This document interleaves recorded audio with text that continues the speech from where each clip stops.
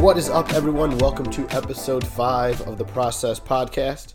I'm Charlie Witkowski, my tag team partner, as per usual, Nick Veronica. Nick, how you doing, buddy? Charlie, I'm doing good, and you know what? I haven't been checked by any ghosts lately. Have you been checked by any ghosts lately? Just kind of snuck up on you and threw you into the boards? No, but I felt like I was today. I skated for the first time today in probably over a year, and just got my skate sharpened, so I was just kind of a mess out there. I kind of looked like I was seeing ghosts, or I felt like there were some ghosts rubbing me up against the boards there. Jeez, well, if you haven't seen the video, Rasmus versus the Line at the end of the Sabres game on, this would have been Thursday, March 5th, there's a video going all over Twitter. We could post it in the description here. He turns around, starts to back up on a play coming the other way, and just smashes into the boards. His stick goes flying. It's like... And the guy who posted the video said, I think he just got checked by a ghost. And it's like, I watched this video probably 10 times consecutively and just laughed even harder every single time. It just, you saw the video right when it happened, right? Yeah, I mean, it was first of all, I think I sent it to you, right when I got it. And you said it best, so I'm not going to take your credit. I'm going to give you the credit on it. You said it best, that it perfectly sums up the Sabres season and the Sabres playoff drought and everything all in one. So I was thinking this morning, thinking about it again, and I was like, if you had a guy in a coma who just woke up for the last decade or whatever, and he's like, how did the Sabres do? I think I would just show him that video and just be like, start nodding sadly and be like, and he would just kind of look at me confused. He'd be like, is it? I'm like, it was bad. And then that would just be it. We wouldn't have to talk about anything. We wouldn't talk about the Turdberger jerseys, the drought, the tank. We wouldn't talk about any of that. We just show them that video and just say, man, it was bad. You don't want to know.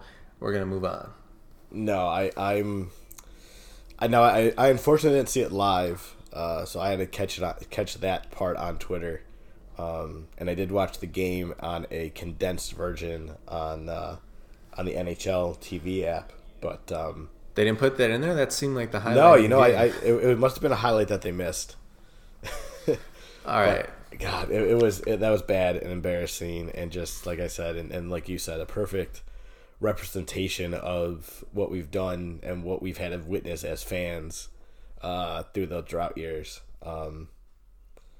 But it is up on our Twitter. I posted it to our Twitter page at _processpod on Twitter. I also posted it on my personal page at Chawit68, CHAWIT68.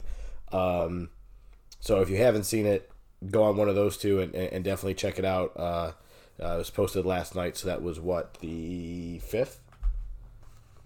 Yeah, so go back to March 5th on the Twitter page, and it should be up there. So, all right, so we're going to talk Sabres today. We're going to talk about where they are in the standings, what it looks like with another season missing the playoffs, and where they go from here. But before that, quick apology to you guys, our loyal, dedicated listeners who are mostly related to us. We haven't had an episode for a while. Charlie was sick for a little bit. I was sick for a little bit. Then we had one recorded that was going to be really good, and some audio issues prevented that from getting out to you guys. But we are back. We're sorry about that. We got more coming. Yeah, we're hopefully not going to keep you guys hanging on this long again. So, we appreciate you guys all tuning in again and giving us another chance here. We haven't gone away, so don't worry. We're back, and we're going to be back every week between now and hopefully a long time from now. So it's now March 6th. The Sabres they're still mathematically alive, but they're going to miss the playoffs, right, Charlie? I mean, I don't see any way that they make the playoffs at this point.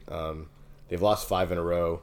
The Eichel line with him, Reinhardt, and Olsen is not producing. I don't think they've produced in the last 6 games a point or anything. So, something's got to change. And I will say, with that being said, I think all you Skinner, Eichel line fans might finally get your wish at this point of the season. A little late, but we'll see if if the keyboard GMs out there are right. Hey, I'd support that. Skinner had a great year with Eichel. I feel like you could put anybody with Eichel. He's so talented. He'll get you the puck. But Skinner, it worked. I don't know why you would mess with that.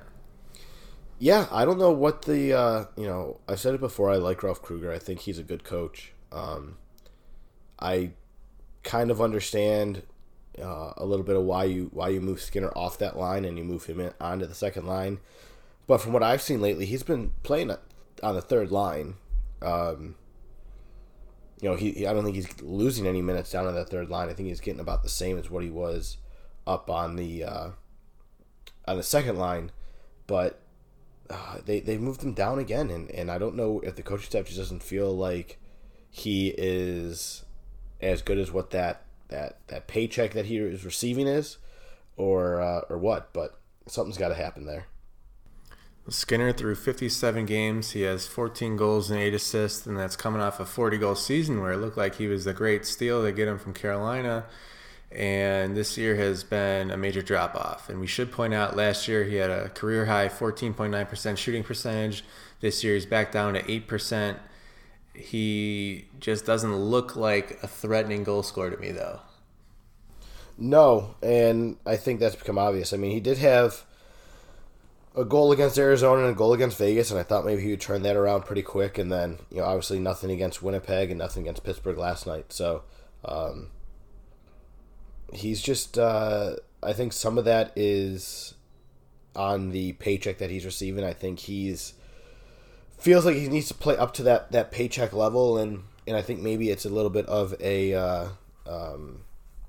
I feel like he needs to play up to that paycheck level, and I think, he's holding that over his head, and he's carrying that weight on his shoulders. I think next season we'll see a totally different Jeff Skinner.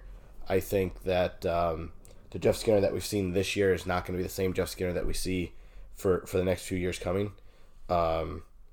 He's too good of a player, and I think if this coaching staff isn't willing to change something, then I think at that point we kind of see a new coaching staff come in. But someone's got to give Skinner a break here and let him get a year under his belt with this big contract. It's his first contract of this size, so it's going to carry a lot of weight on him, and I think he'll be okay.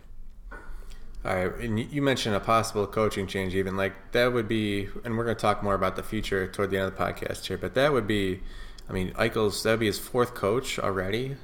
Like, he's had Biles, Mahousley, Kruger, and a new guy. Like, that would be just a lot of turnover for this franchise. But anyway, let's zoom out a little bit. So right now the Sabres have played 67 games. They have 66 points. They are 25th in the NHL right now. They're 12 points out of a playoff spot, and they are 8 points above the 30th spot out of 31 teams, because Detroit is not even playing anything resembling NHL hockey this year. So except when they play the Sabres. Right.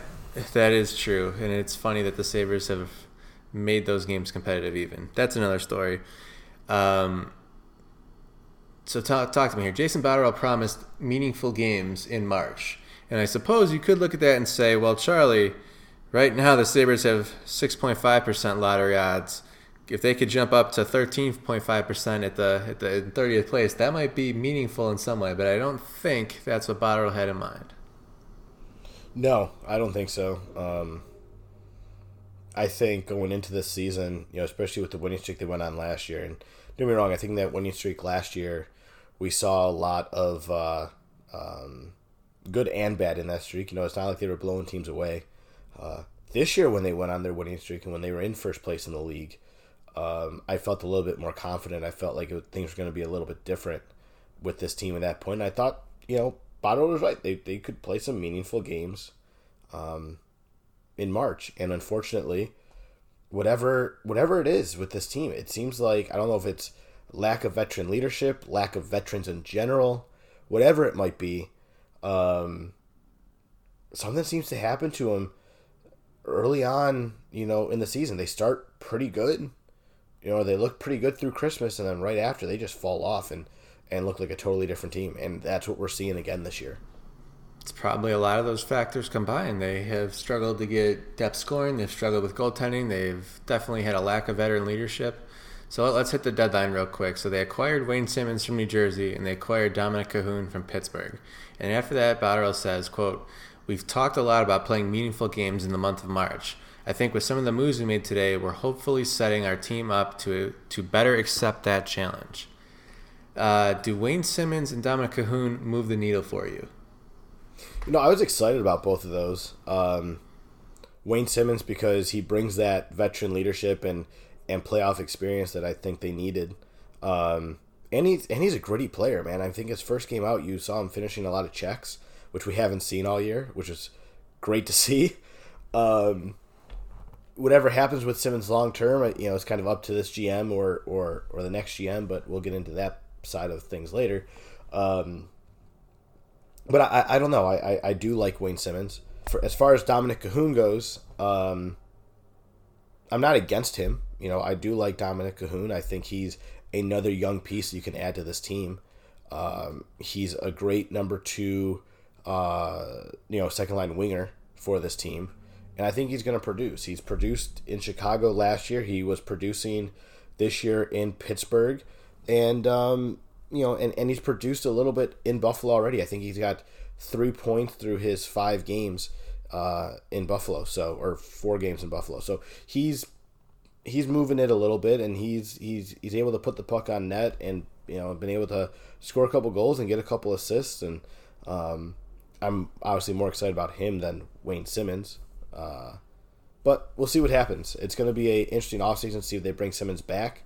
But let's face it, they need some kind of veterans on this team. I believe they have, Nick, 3 guys or 4 guys now over the age of 30?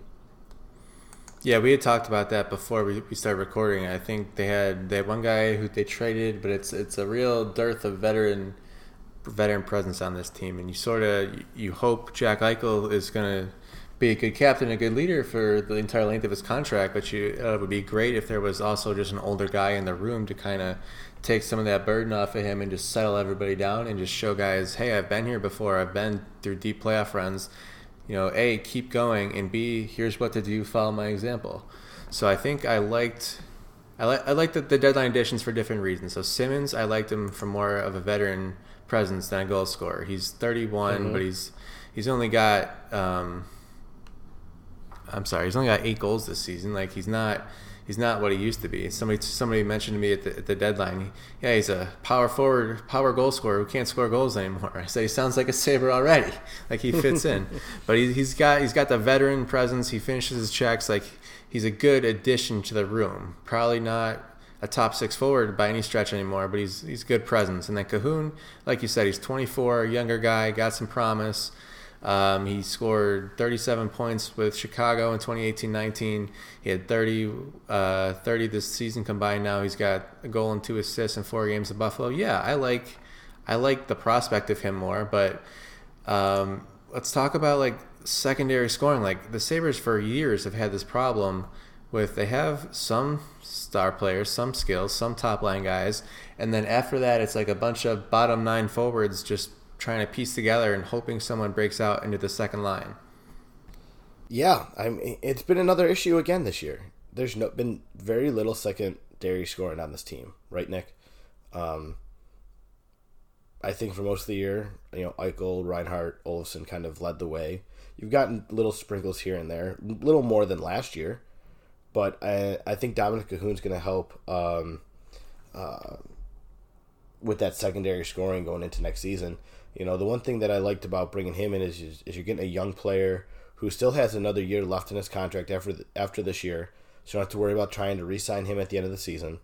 So you can give him the rest of this year to kind of grow into your system, let him gel with the guys on the team, and then allow him next year to come in and see what he can do in a contract year. And at that point, if we can re-sign him, go out and go re-sign him. I think he's going to help provide that secondary scoring that the Sabres have needed. But now they need to go and fill out that 3rd and 4th line and get a little bit of help there. Johan Larsson's supplied a little bit this year. I'm fine with bringing him back again and using him as a 4th line guy. But the rest of that 4th line can go. I like Wayne Simmons down on that line as well, but again, he's not going to provide that secondary scoring that you need. Yeah, I feel like how many years in a row that we've been talking about, like, yeah, I like this guy. He could be a third, fourth liner for me. It's like when the Sabres were rolling, and you just to think back on it, like Thomas Vanek and was on that third line, and they destroyed teams. Like good teams in this league have 3 and even 4 lines that they can roll regularly and will beat up on opponents and put the puck in the net. The Sabres have not had that at all, and I think. Something we can talk about that is who's their second line center? Like, can they find a guy for that role? Do they need to go to free agency? Is it could it be Sam Reinhart still? What are your thoughts on that? I don't think Reinhardt's a center, man. I think he's shown that he is a winger and that he needs to stay on the wing. He's not going to be a center, and he needs to just stay on the wing. And I think that's it. There's no other reason to think that he's going to go back and be a center again. With that said, I don't think Johansson is that second line center either, and I don't think Dylan Cousins is going to step in and be that second line center. So obviously they need to go out and either find in free agency or make a trade somewhere. You know who would be a great second line center though? Who? Ryan O'Reilly. I knew you were going to go there. You know, and that's, let's face it, they're missing a player of Ryan O'Reilly's caliber, and that's what Skinner's missing too. Skinner's missing that guy that he could have on that second line if that's where you're going to put him. If you're going to put him on that second line, you need to get him a guy that can get him the puck and just let him work his magic. And he doesn't have that right now either. You know, yes, Eichel was that guy. Eichel was the guy that could move the puck and push the puck up the ice. And he was a guy that could keep up and skate with Skinner because Skinner's got a little bit more speed than the rest of the guys on this team. But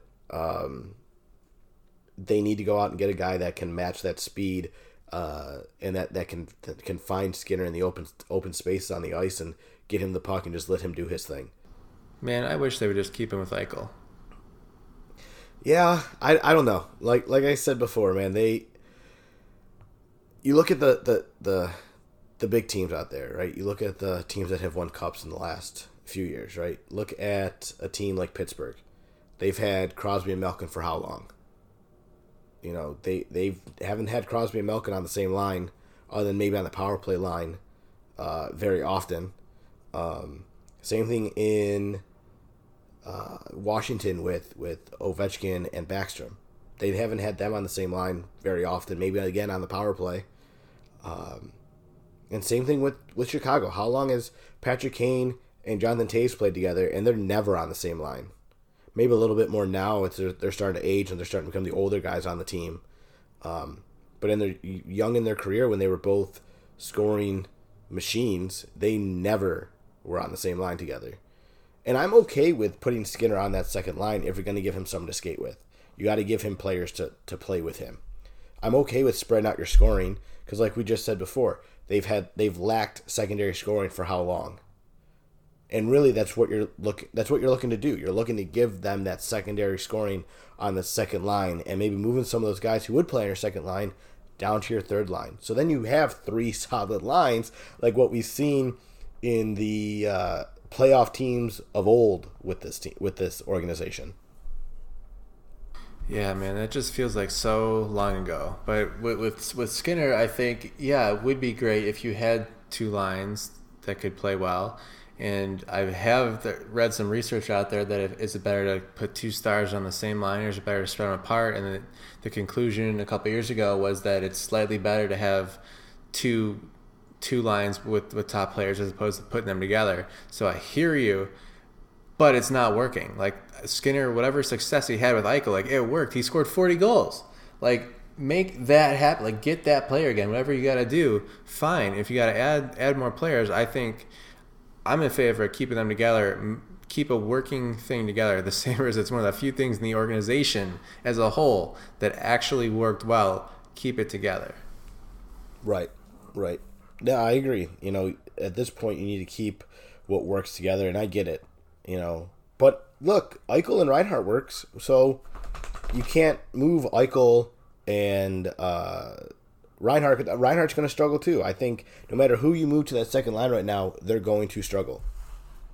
Yeah, they need. They're definitely not just one player away. They are several players away, I think. So whether that means younger guys improve and make the jump, or they bring people in, like this team does not resemble any of the playoff teams that feel dangerous to you. And I think you saw that even last night. Like they've played a team in Pittsburgh.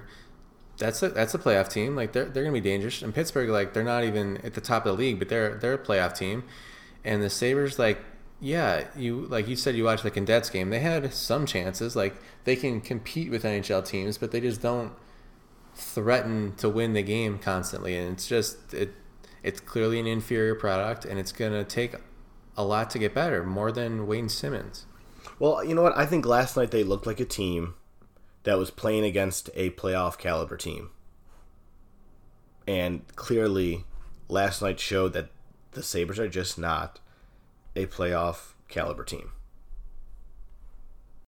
Yeah, and it's just frustrating, and we have talked about the off ice things that make it even more frustrating as a fan, but just strictly on the ice. Through 67 games, they have 66 points. That's less than a point a game. They're 29, 30, and 8, which means they've have 29 wins and they've lost 38 times. Through 67 games every year, they've been 66 points this year, 69 last year, 53, 66, 63, and then some of the tank years here, 44, 46, 48. It's like this has been bad, but this is the new normal for them. It feels like they have the longest playoff drought in the NHL, and not enough big changes have happened. I agree. They're missing things, right? And we know they're missing players. Let me ask you this question. We know what they're missing, I think, up front. What do you think they're missing on the back end? I mean, obviously goaltending, and we'll talk about that too, but what do you think about, are they missing out on defensemen? Are there maybe some defensemen you would like to see go? And from that, Nick, what defensemen that they have currently do you want to maybe see stay? All right. I feel like I'm a little more positive on Ristolainen than most people are, and I know has not become this, a top player like people hoped. I think number one, he needs. Well, if he had a better partner, he would do better, which is maybe obvious. But I also think if he wasn't asked to play against the quality of competition if he was a little bit lower down the Sabres depth chart, I think he would be fine, and he gets a little unfairly criticized because he's maybe a little bit out of his depth. I don't think he's a bad player. He hasn't become what they hoped. But in terms of Ristolainen, I think it's all about what they can get in a trade for him. If they can get something of good value, a player that they like, if there's a situation that team is looking to move on and they're going to take on somebody like him, I wouldn't be opposed to that. But I don't think he's so bad where you just give him away. Talk to me about Jake McCabe. He's a guy, again, where we sort of had higher expectations, and he hasn't totally met them, but I don't mind what I see from Jake McCabe. I think it's similar where the team itself is so bad, and of course the defensemen are going to look bad on a bad team. I've been a big fan of Jake McCabe. I've been a big fan of his since college, when he was at Wisconsin. I think he's, again, maybe not what we thought he was going to be, but I do think that he's a good leader. There's a reason why he wears that A on his chest, and I think he's kind of been the guy on this team that's been blamed for a lot. He has made some mistakes, absolutely. But I feel like, as a hockey player, don't get me wrong, never played in the NHL. I know it's a little different. But you know how that goes, Nick. When you're playing with the same guy constantly, you know what they're doing. He's had so much changeover on that back end, I feel like, since he really came into the league, that he hasn't been able to build that with the same guy. The only guy that's been there almost as long as he has been Ristolainen. And they don't play together. They're two, one guy's a top four, the other guy's a bottom four. But I do like McCabe. I think McCabe's a great locker room guy for this team, and he's what they need. I'm also a big fan of Brandon Montour. I know he was kind of being brought up a little bit in trade talks earlier during the trade deadline, but I don't think you can move him. I think Brandon Montour, Yoki Haru, Dahlin, and McCabe are your solid four defensemen. Maybe you put McCabe on, as your fifth or sixth defenseman. I'm fine with that. But I think McCabe has a spot on this team. The rest of them can go. I'm okay with losing Colin Miller. I'm okay with losing Ristolainen. That's fine. Those two, see you later. Give Lawrence Pilot another chance up here. I think he's shown, especially last year when he was actually given the opportunity, he's shown he could play at this level. All he needs to do is just continue to play at a high level and given the opportunity to play at this level and not keep going up, down, up, down, up, down. Yeah, I think Lawrence Pilot is a guy who's got some skills that looks like they can translate to the NHL if he gets a legitimate chance to stay up and play with a good partner and he can be a contributor. I would like to see him more in the fold next year or even toward the end of this year. Rasmus Dahlin, he's 19, right? Like, he's super talented. It's going to be a bit of a learning curve still. I think the future's pretty bright for him. The ceiling's pretty high. Haven't seen, like, he hasn't developed yet. Like, Eichel was better as a young player than Dahlin, I think, but maybe that's just because of position. But I'm still very high on him. So they have like a halfway decent core. It's just like there's no standout players of this group yet, and hopefully Dahlin can become that. But it's like feels sort of similar to the forwards. It's like they have all these depth guys. It's like there's just no top end guys, and it's like that's sort of alarming.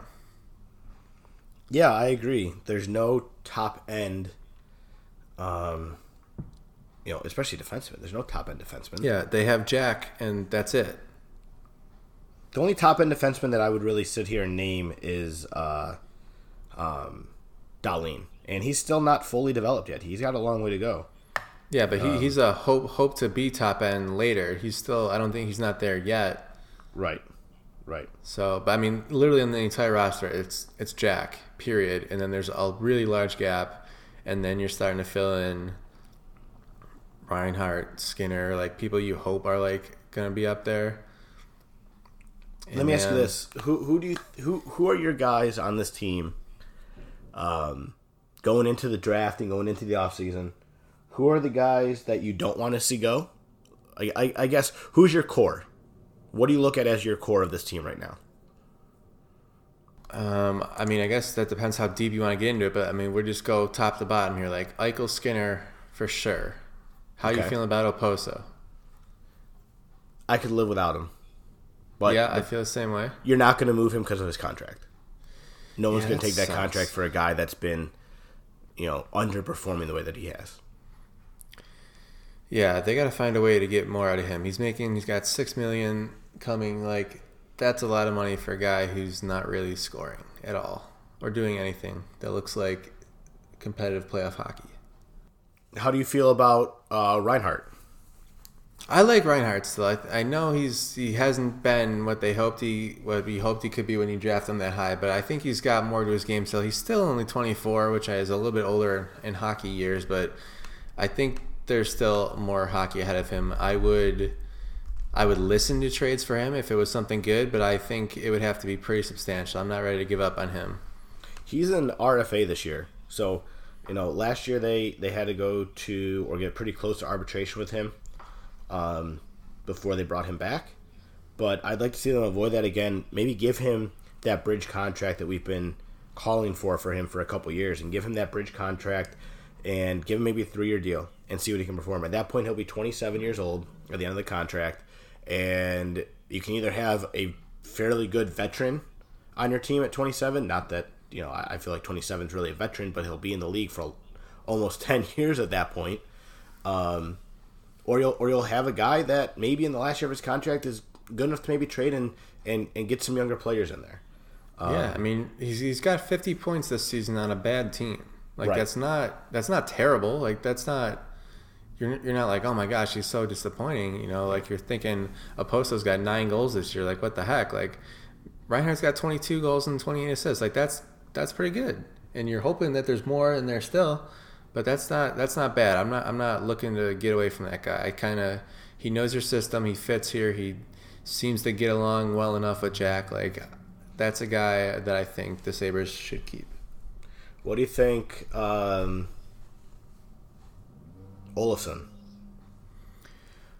Olofsson, I mean, he's one of. I feel like he's one of their smallest contracts on the team. I I don't want to get into contract stuff here. Just as a player, like I kind of like what I see, but he's a guy. He's not a first line, maybe even not a second line guy. It's like on a good team, he's a guy who's on the third line who pops in some goals because you have enough depth to put him there. So I don't know if like for too long the Sabres have been like, oh, that guy, he had a flash. Maybe he can be a second line winger. And it's like, is he really? Do you really trust him for that? So I think it depends on the role the Sabres see for him, but I do think there's something there that you might want to keep in the right spot. Let's talk about goaltending because, let's face it, man, goaltending this year has been terrible. All right, listen, I have a stat up here for you. Let me ask you, and you have the link, so don't look. The Sabres have not made the playoffs in coming up on a decade here. 2011, 2012 is their first year missing the playoffs. It's the longest drought in the NHL.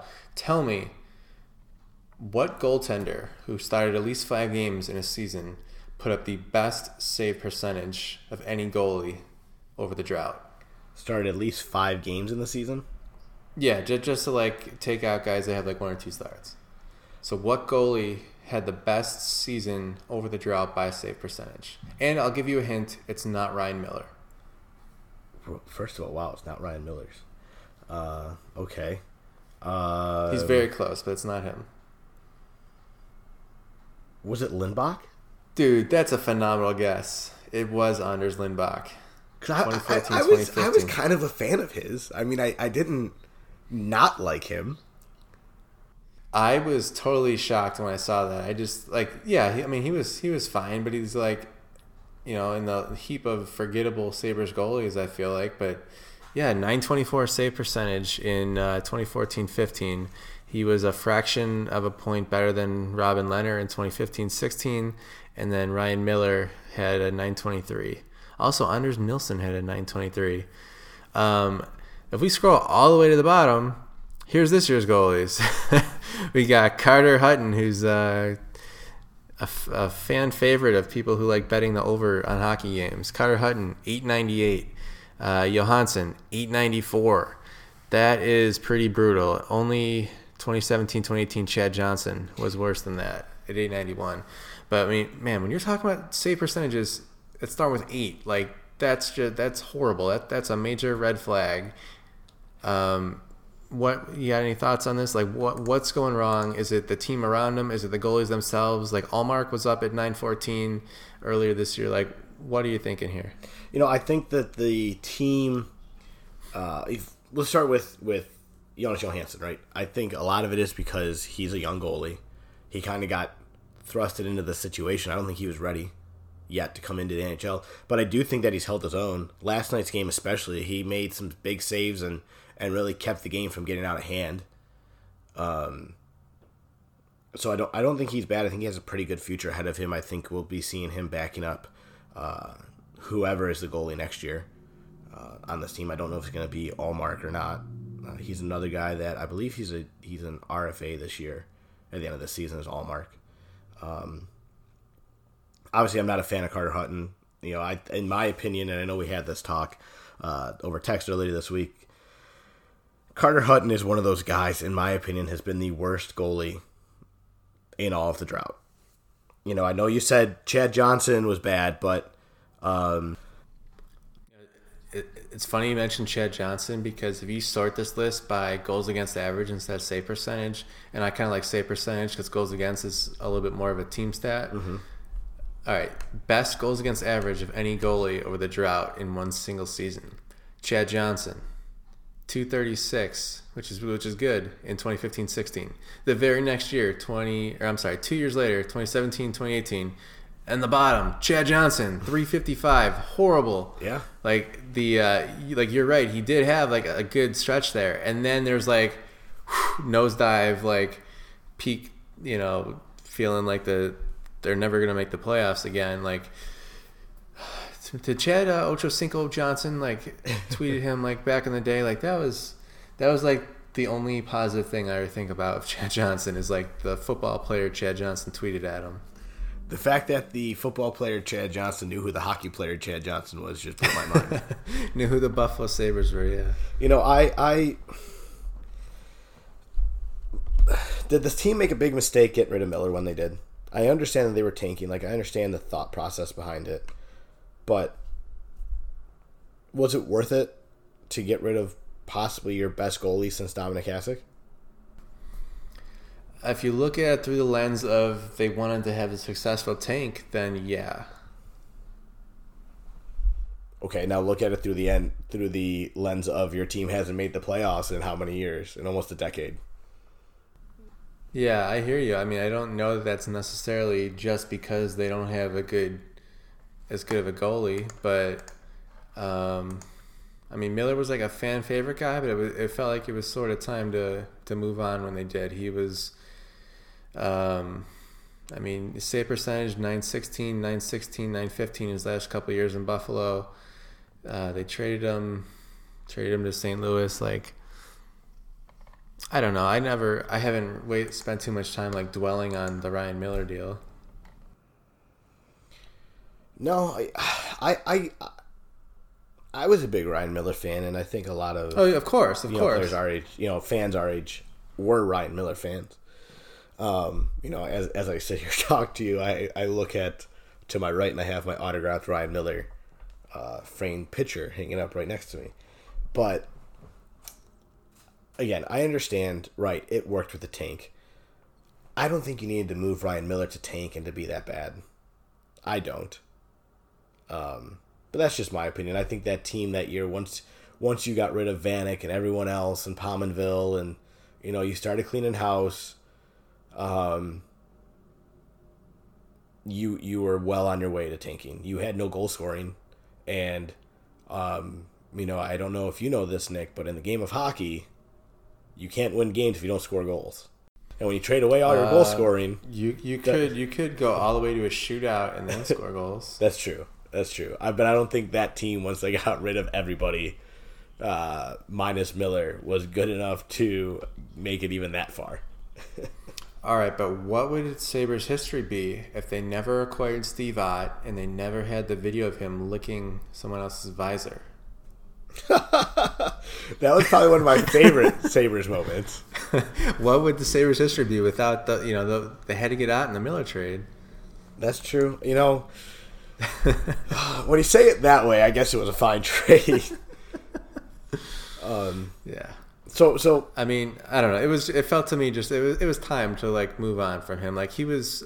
I mean, I don't know if you want to get into like the personal side. Like, would Ryan Miller have like put up with a tank? Like he was a quiet guy, but he was fiery when he was pissed off. And like, would he have?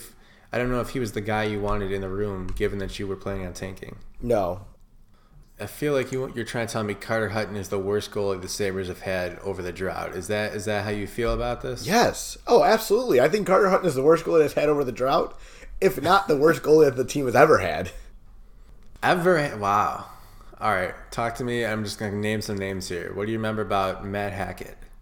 Matt Hackett. I know he was a Rochester guy. I don't remember too much about his numbers, but I don't think he was as bad as Carter Hutton. He only played started 12 games for the Sabres. His save percentage was under 900. That was pretty bad. Yes, but if you're going to talk about your goals against, his goals against were 3.1, and if we're looking at Carter Hutton this year, he's at 3.18, which brings him down to the lowest 3 over that time span. For goals against? I'm seeing 3.18 Hackett for Hutton, 3.10 for Hackett.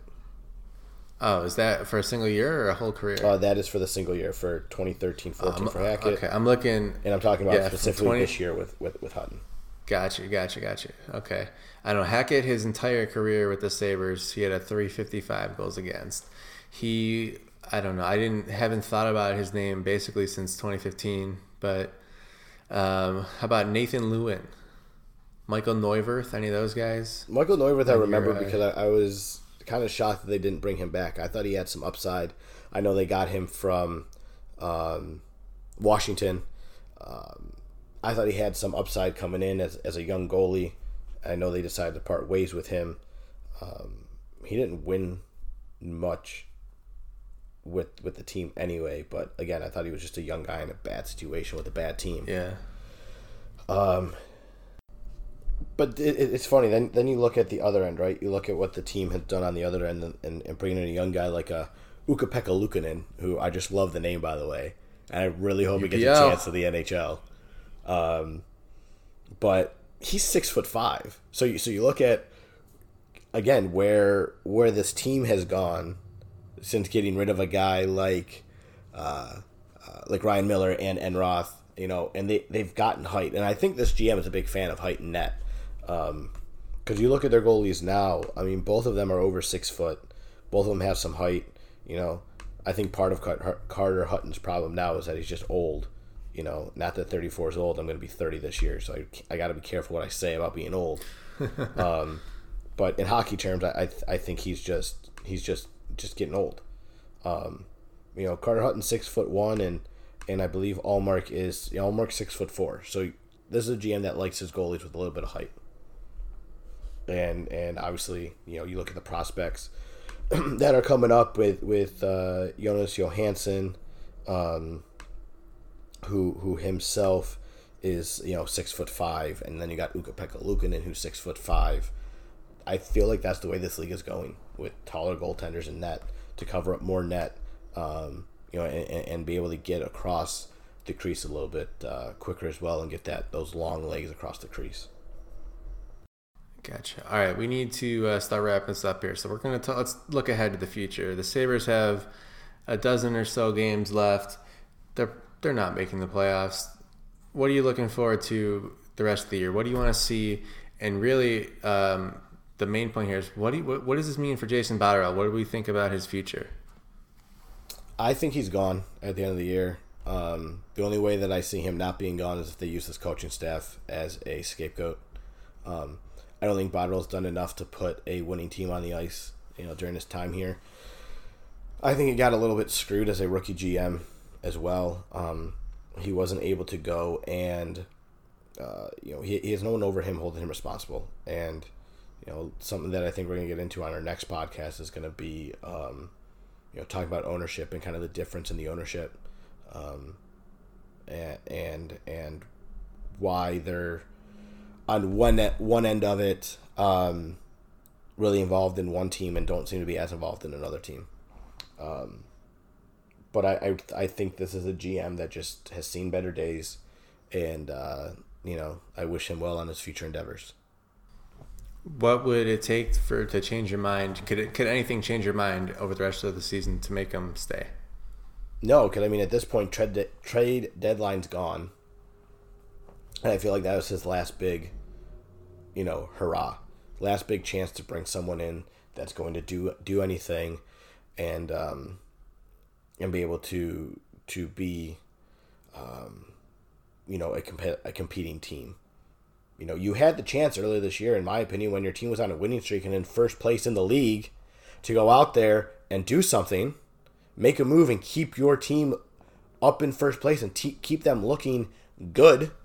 Talking about like October, November? Yeah. You go at that point, let's face it, I think all of us knew, right, at that point that, okay, here we are again, going on this win streak. We're in first place in the league. Let's not mess this up again. And as a GM, I think you need to take a real hard, strong look at your team and say, okay, maybe my young core is going to be able to produce and do something. I need to go and provide them some help. And he was not able to go and do that. And I understand some of that's on the salary cap. And some of that salary cap problems that he's having is because of Tim Murray and the issues that they had before.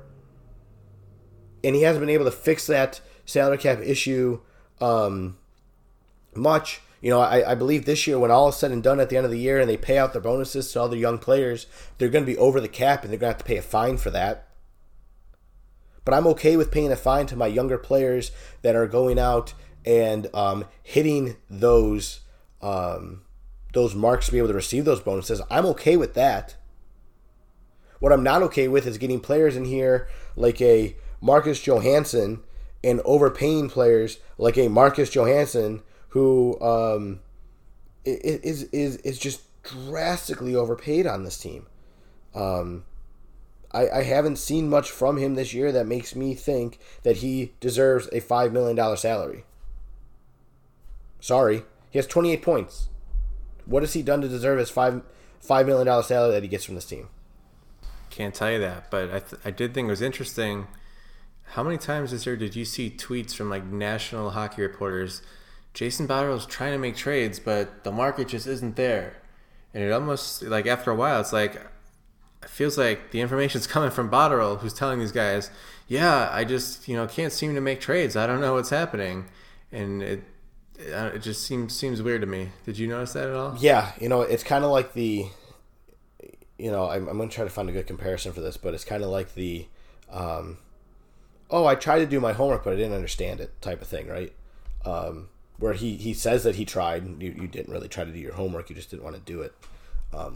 And I felt like it's kind of the same thing. He says that he tried to do this and make some trades and make some moves, but no one wanted to trade. I don't believe it for a second. I don't know how much of that was held over him by ownership, and they said, hey, you can't make this move, we're already too strong against the cap. Or how much of that was strictly on him as a poor GM and maybe overvaluing some of his players. I think he overvalues a Rasmus Ristolainen. Yep, the fan base is, there are major signs this year that they are tired of it. I saw a tweet from the Sports Business Journal that TV ratings are down for the Sabres games 19% this year, which is massive. And Buffalo watches sports at an incredible rate. And somehow, even down 19%, this was still the highest in the country for local market games. Because no matter how bad our teams are, man, we can't shut off the damn TV.